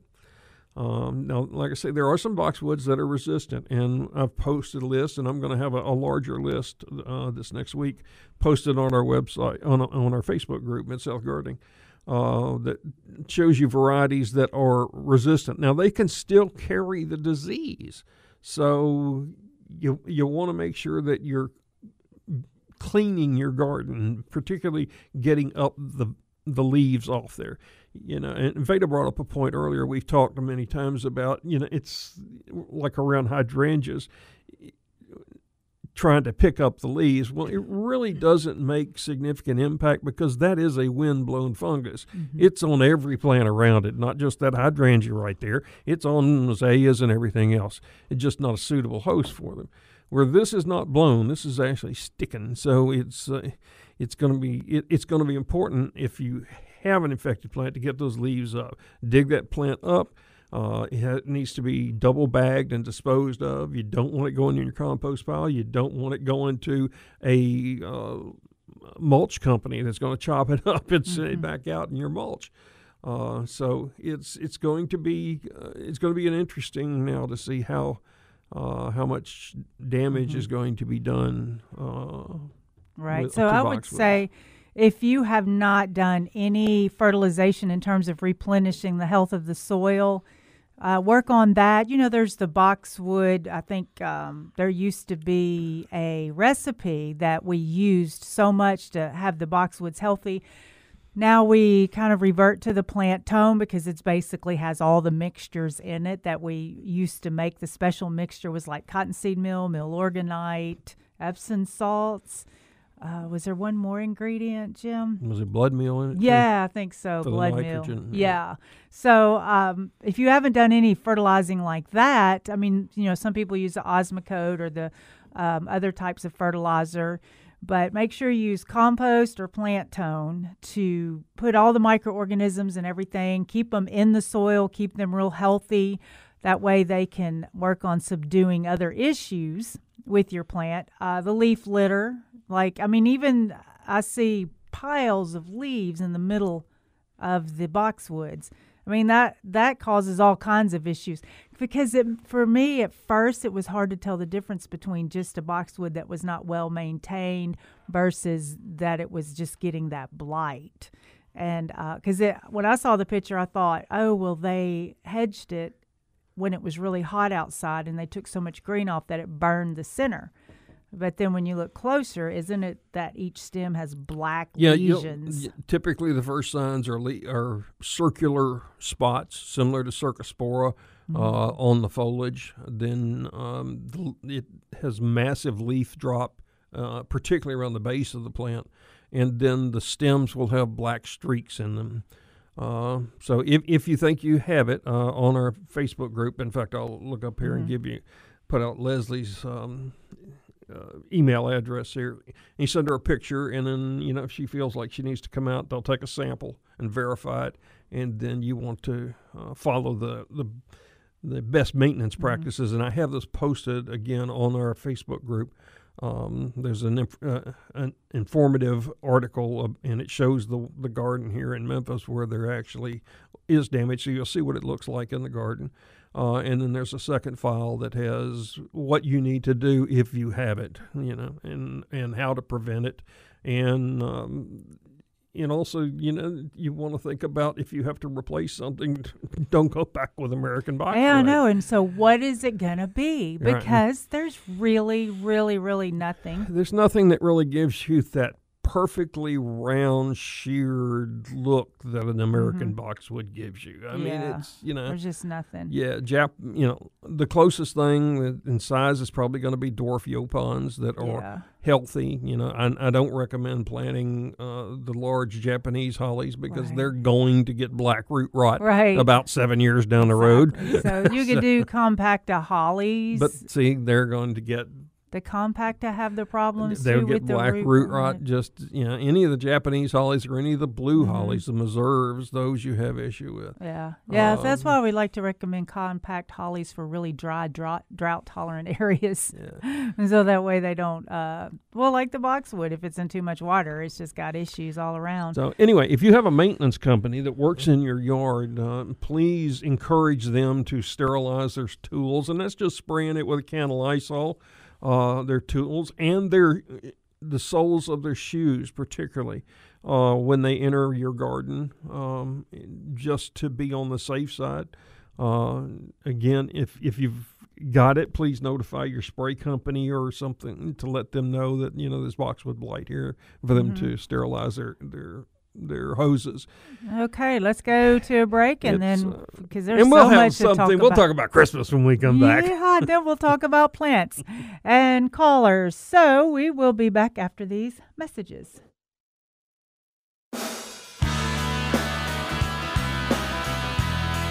Good morning. Welcome back to Mid-South Gardening. Talking about all these wonderful things going on in your garden. Did want to talk about one more thing about boxwood blight, and then we'll change subjects here, unless callers want to talk about it. But it only affects plants that are in the Buxiaceae family. But unfortunately, that includes Pachysandra, which is a quite common ground cover here.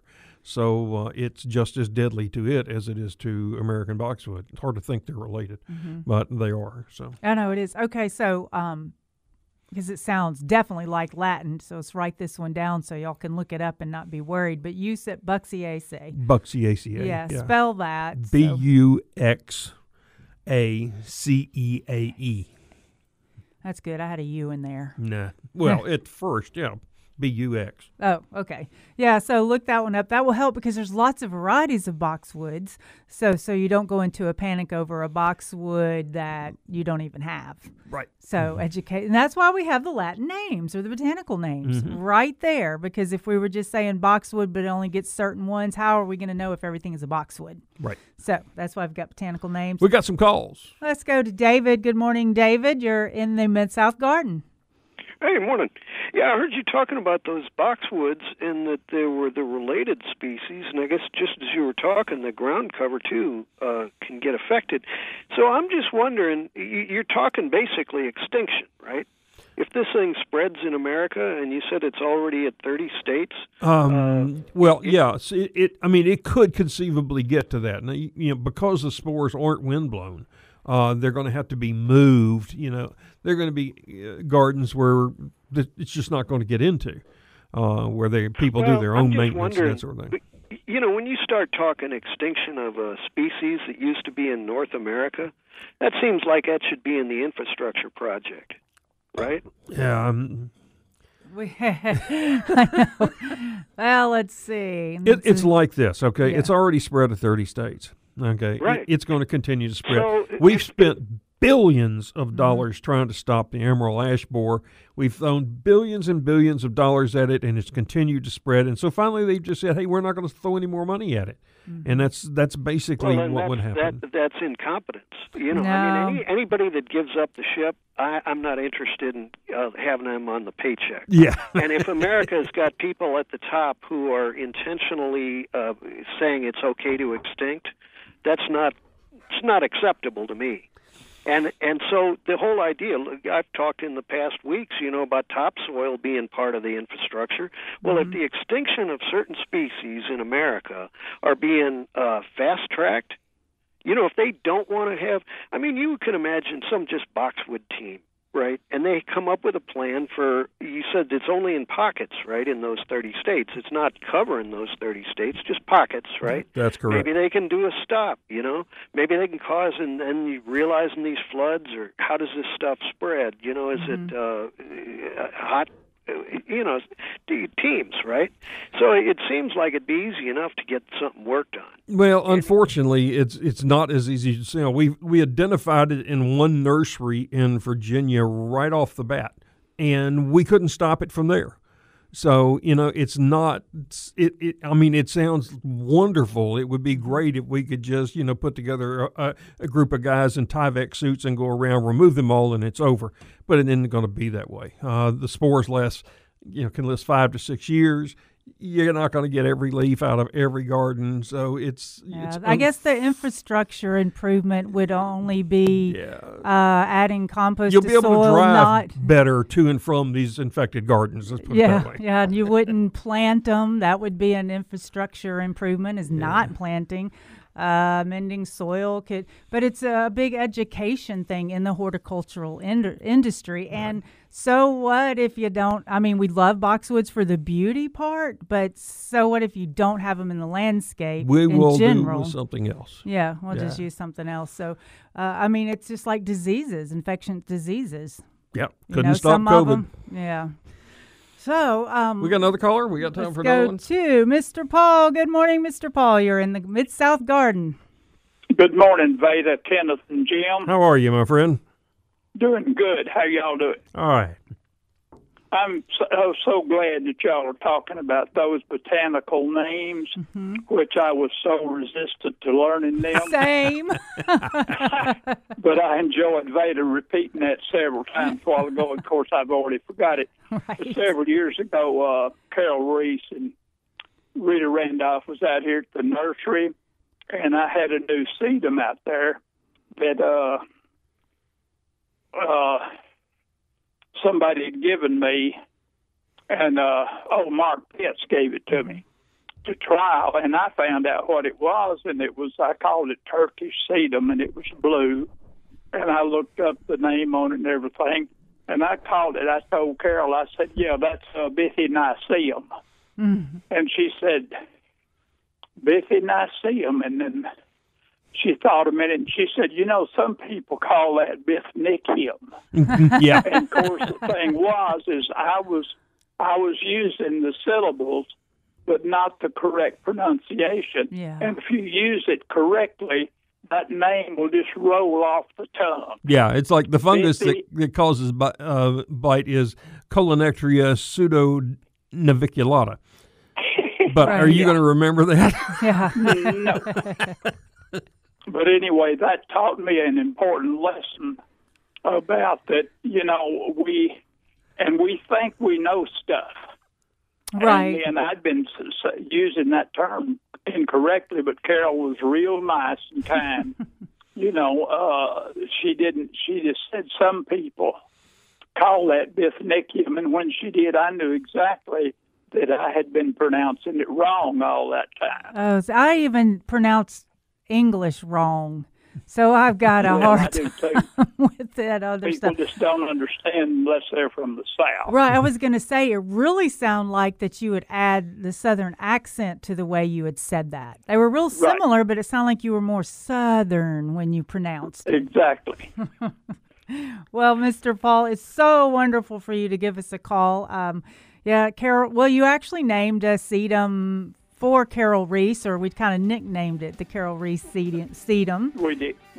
Yeah, it's because nobody wanted to say, what was it? Ketchium or something. We'll be right back.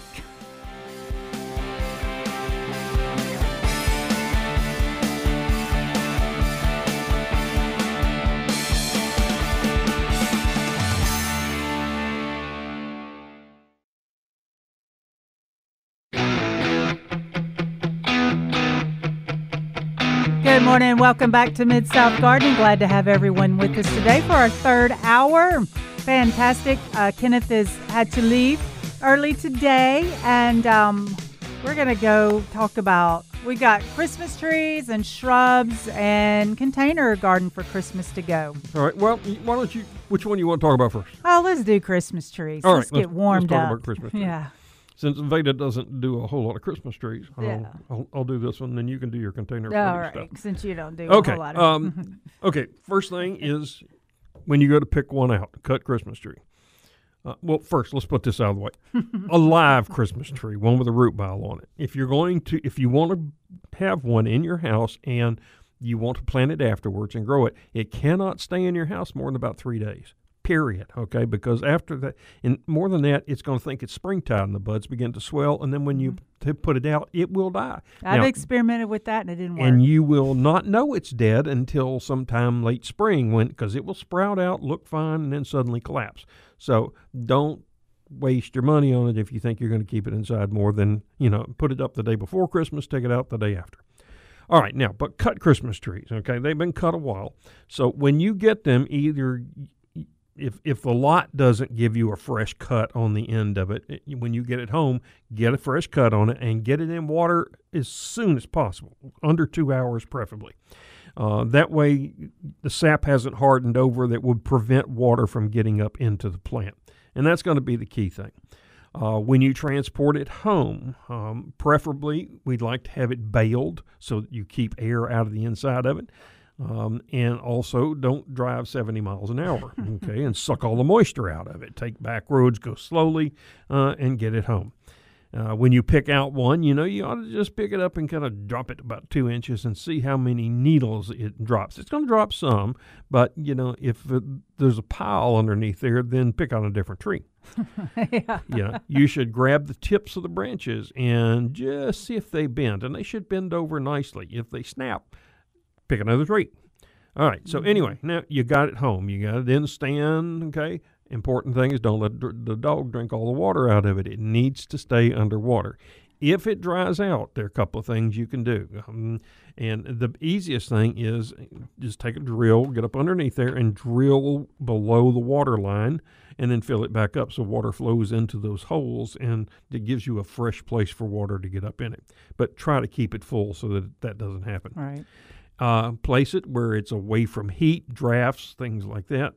And it should last, if you put it up at Thanksgiving, after Thanksgiving, it should last all the way till Christmas, So that's the best way to take care of it. Right. So just think about this. If you're in a hurry and you're thinking about the Christmas tree and maybe there's not a fresh cut on there and you're just going to run and stick it in the stand and hope for the best, man, just don't do it. The best is not going to be good. Right. But the chances are, because, you're going to have to undecorate that tree. Take all those lights off and do it all over again. So just think that little moment. And, okay, so if it does get in the stand without the bottom cutting off, then definitely get the drill. Okay, so you don't have a drill. I would use a knife and just start cutting that. Yeah, but just do it because just get some fresh wood. Split that bark so that you get some cambium layer that can get hold of that water. Mm-hmm.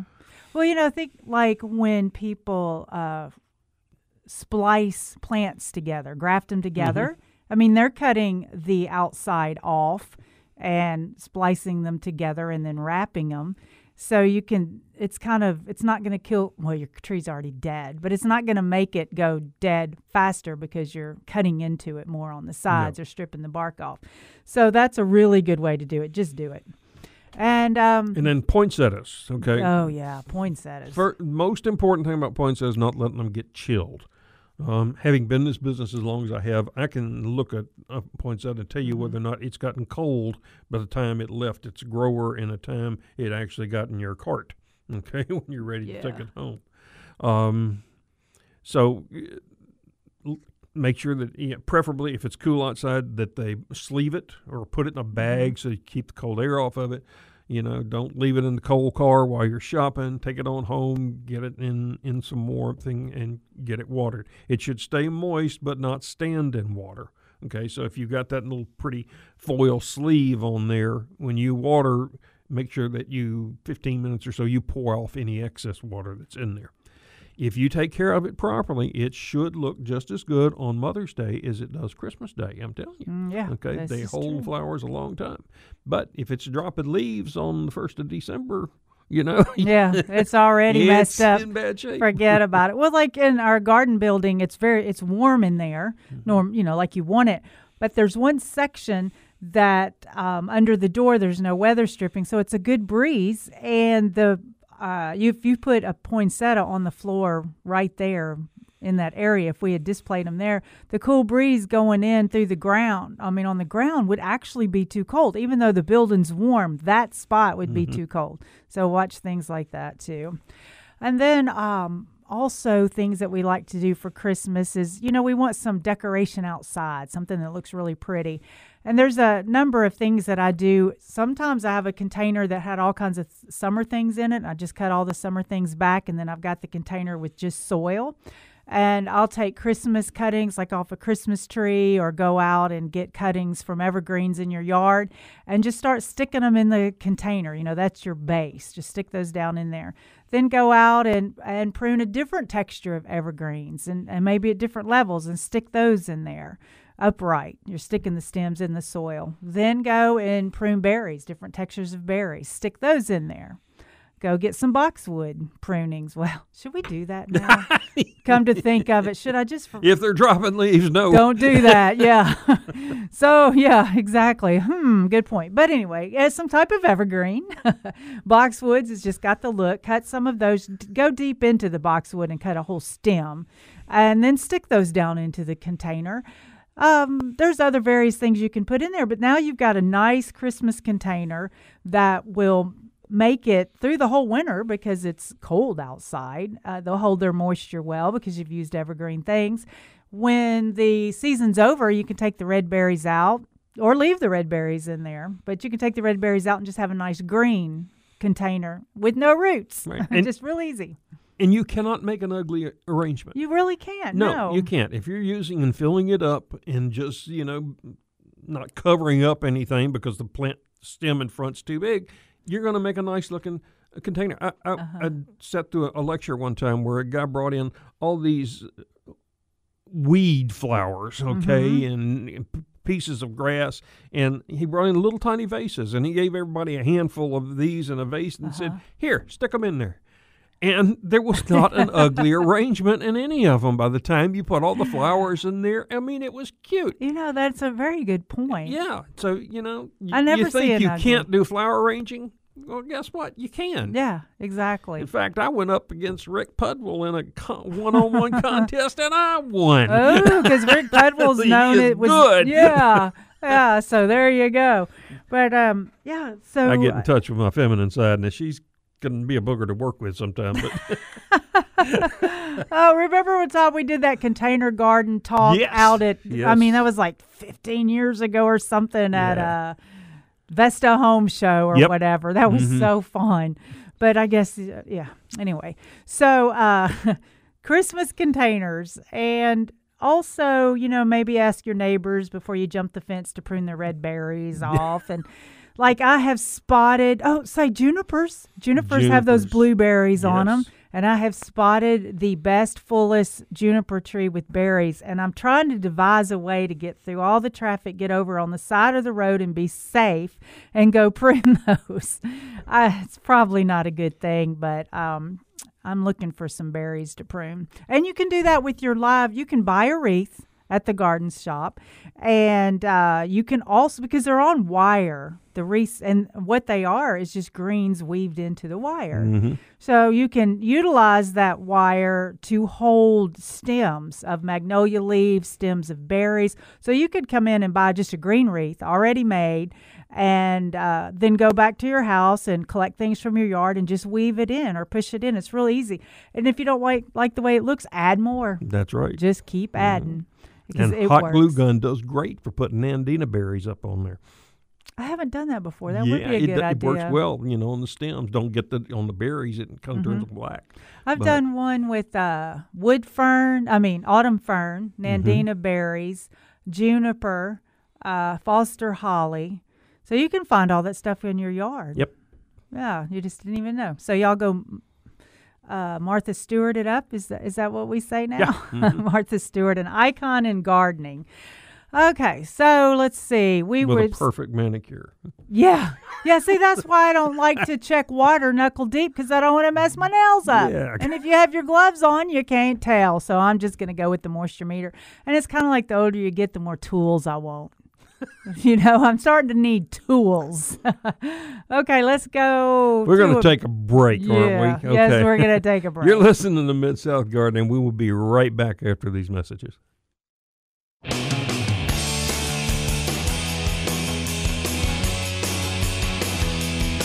Good morning. Welcome back to Mid-South Gardening. One thing I wanted to mention real quick is if you're buying house plants, like larger ones, don't put them in the back of your pickup and drive them home. Yes. Because they do need to stay in the Pickups are cab. not normally a good idea unless you can cover the foliage and keep the wind off of them. Yeah. But, really, that's like that with any plant, especially in the summer. Trees, throw in the back of the pickup, and about 2 days later, the leaves fall off. And, they usually recover. But just take thought process about putting how you're storing things before you drive down the road. And then we were talking about containers again. Doing Christmas containers is one good thing, but also you want to do things that you can plant with roots that are evergreen. The troughs that hang on the walls, the fences, under the windows. Some people call them hay racks. Some people call them troughs. You can actually still have plants in those all winter. You can use evergreen ground covers to trail over the front. You can use junipers to trail over the front, nandinas in the back, hollies. There's all kinds. Anything that stays green all winter, you can put in those containers. One of my favorite things are euchras. Oh yeah, how could I forget that? Yes, so many of them are colorful and they're evergreen. I've got. I have 3 containers. They look the same, but they're different sizes on my front porch. And I have Rex begonias in there, and they usually winter in that just fine and come back. I have some variegated ivies they're beautiful. They trail down to the ground across the yard and into the flower bed. Right, and then keep going to the neighbor's yard. And then wait, which one that died down? Oh, the Rex begonia. So you have good luck with it coming back. Now, last year I dug them out. I don't know why, but I dug them out and then replanted them this spring, and I'm glad I did because they probably would not have withstood 0 degrees. Yeah. See, I thought last night, I was thinking about the garden center, and I said, oh, no, I left 5 Rex begonias out last night. They're under frost cloth, but I'm wondering if they're gone because they were on the ground. But so they'll be fine. I hope I've so. got on my front porch, of course, it's gotten to 26 at my house. I have a table fern, Terrace Victoria, which is quite tall, 20 inches or so, variegated. It's very tropical. But so far, it has survived up underneath the eave there. No frost can get to it, and it's withstood the 26 degrees. And either it's still frozen and hadn't thawed out, or it's actually still alive. Yeah, see, that's the whole thing. Microenvironment has plays a huge deal in it. I have heard, this doesn't come back here, this doesn't come back here. But all the multi-yards I go in, you see things that technically don't come back here. But the little microenvironment was just enough to make it I had a survive. foxtail fern, Asparagus myri, that came back for 5 years in a row. It was planted on the east side of the house right next to concrete. Yeah. And it stayed warm enough. We had mild enough winters that it came back every year. But eventually we had a winter that where it succumbed. Well, that was something I had been watching a foxtail fern, actually. 2 of them were planted in front of a concrete building on a sidewalk in concrete planters, and they had been there for all year. But then last year when we had that snow and everything, they still survived. So I guess the snow insulated it enough, and then it had just accumulated enough heat in that container from all the surrounding area to make it. But foxtail ferns don't live outside. Not normally. But they did through that 1 degree and all. It was just the perfect microenvironment. So you kind of have to take into discern what gardeners tell you into, don't do it, it doesn't work. No, try it anyway. Exactly. I have to try it. Yeah. And, one last thing, too, is camellias. Oh, yeah. Yeah. My Sasanquas are gorgeous right now. They're in full bloom. Luckily, I haven't had. They're in the shade, so they haven't been exposed to a hard frost at all. So they're fine. Oh, yeah. I keep posting pictures of camellias on our Instagram story post, and people are going to say, stop it. But their blooms are so gorgeous. I can't help but taking pictures of them. Camellias is a great plant to have now. It's evergreen. Some bloom in the winter. Some bloom in the spring. There's even one called Yuletide. Red. Blooms around, or it's actually, mine's already started. Yeah. But it usually has flowers on it at Christmas. Plant your tulip bulbs if you hadn't. It's time to start putting bulbs in the ground. Okay. Even though we're going to have a week of warm weather next week. I plan to get out and do some cleanup in the garden, and clean up the things that got zapped in the frost. All my ginger and that sort of thing now looks like cooked cabbage. Ooh, yeah. It's fortunate that we get to have nice weeks throughout. Yes. Yeah, so even though this is a little warm and it kind of takes off the Christmas season, it's going to be fantastic for working in the yard. And really, actually, I'm glad it's going to be a little warm because I can do some of these containers really quickly and enjoy it instead of freezing out there trying to do it. Hands frozen trying to cut berries, legs frozen, can't jump over the fence. Get out of the truck. So there's lots of stuff to do in the garden. Gardening is not stop in the Mid-South. No, it doesn't. And I wouldn't want it to. Me either. Yeah, that's why I was wanting some people from New York to give us a call and let us know, just, I guess, what are you doing? Watching the snowfall. Yeah. I guess there's probably more garden rooms. The biggest thing about houseplants is the light and the humidity. Yeah. Really.